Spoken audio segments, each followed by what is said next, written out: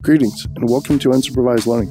I'm Daniel Miessler, and this show explores the intersection of security, technology, and society, and thinks about what might be coming next. Every Monday, there's a news and analysis episode that condenses 5 to 20 hours of reading and analysis into a 15-minute summary, as well as regular essays, interviews, and book reviews that cover specific topics. The goal is to give you a concise, curated update on the most interesting things happening in the world, and to explore ideas that give you something to think about and prepare you for what's coming next. In this standalone episode, I'll be reading my essay titled Sustainable Content Creation: How to Create Consistently Without Burning Out. My buddy Jason tweeted this recently, and it got me thinking. I've seen two completely opposite sides of the spectrum this week. Someone big in a community quitting content creation due to it being so difficult to sustain and also toxic. Another quitting their 9-to-5 to go full-time on content creation for personal freedom. Crazy.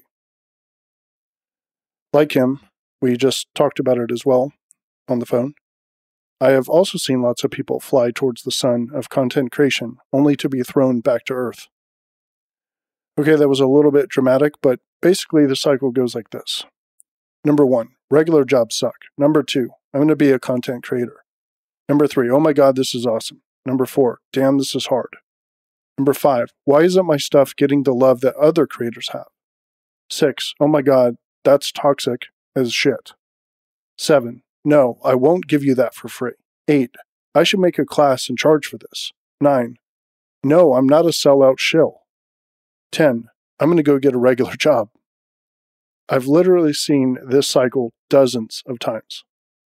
But rather than just rant about how you shouldn't do content creation, I'm going to tell you what I believe to be the, or at least a formula for doing it in a healthy and sustainable way.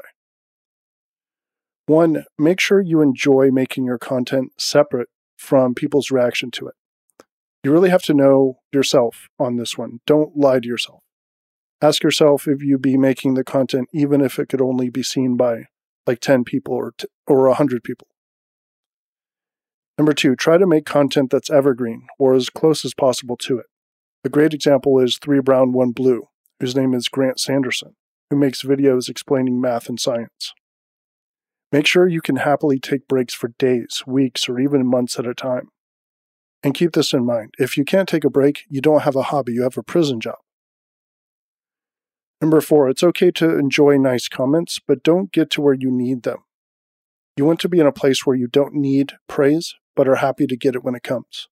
Almost like you're making the content for yourself, so you're separately happy if someone else happens to enjoy it.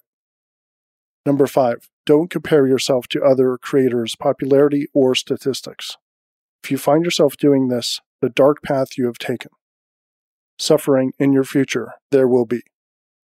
Or, as a single sentence, make evergreen content mostly for yourself, and don't worry about taking short or long breaks.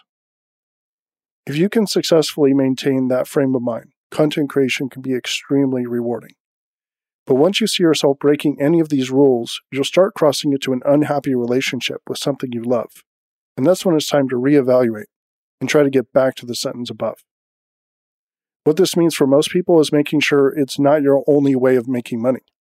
That means having a regular job that allows you to safely take breaks. Bottom line, if you ever feel compelled to make content, and you have this stress and unpleasant feeling about it, you've strayed from the path. Find your way back.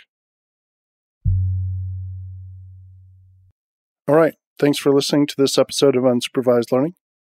If you're not a member already, please consider signing up at danielmiessler.com/subscribe. Members get the newsletter every week instead of twice a month, as well as access to the UL Slack channel and a private RSS feed for member-only content. Either way, if you enjoy the show, please share it with your friends. We'll see you next time.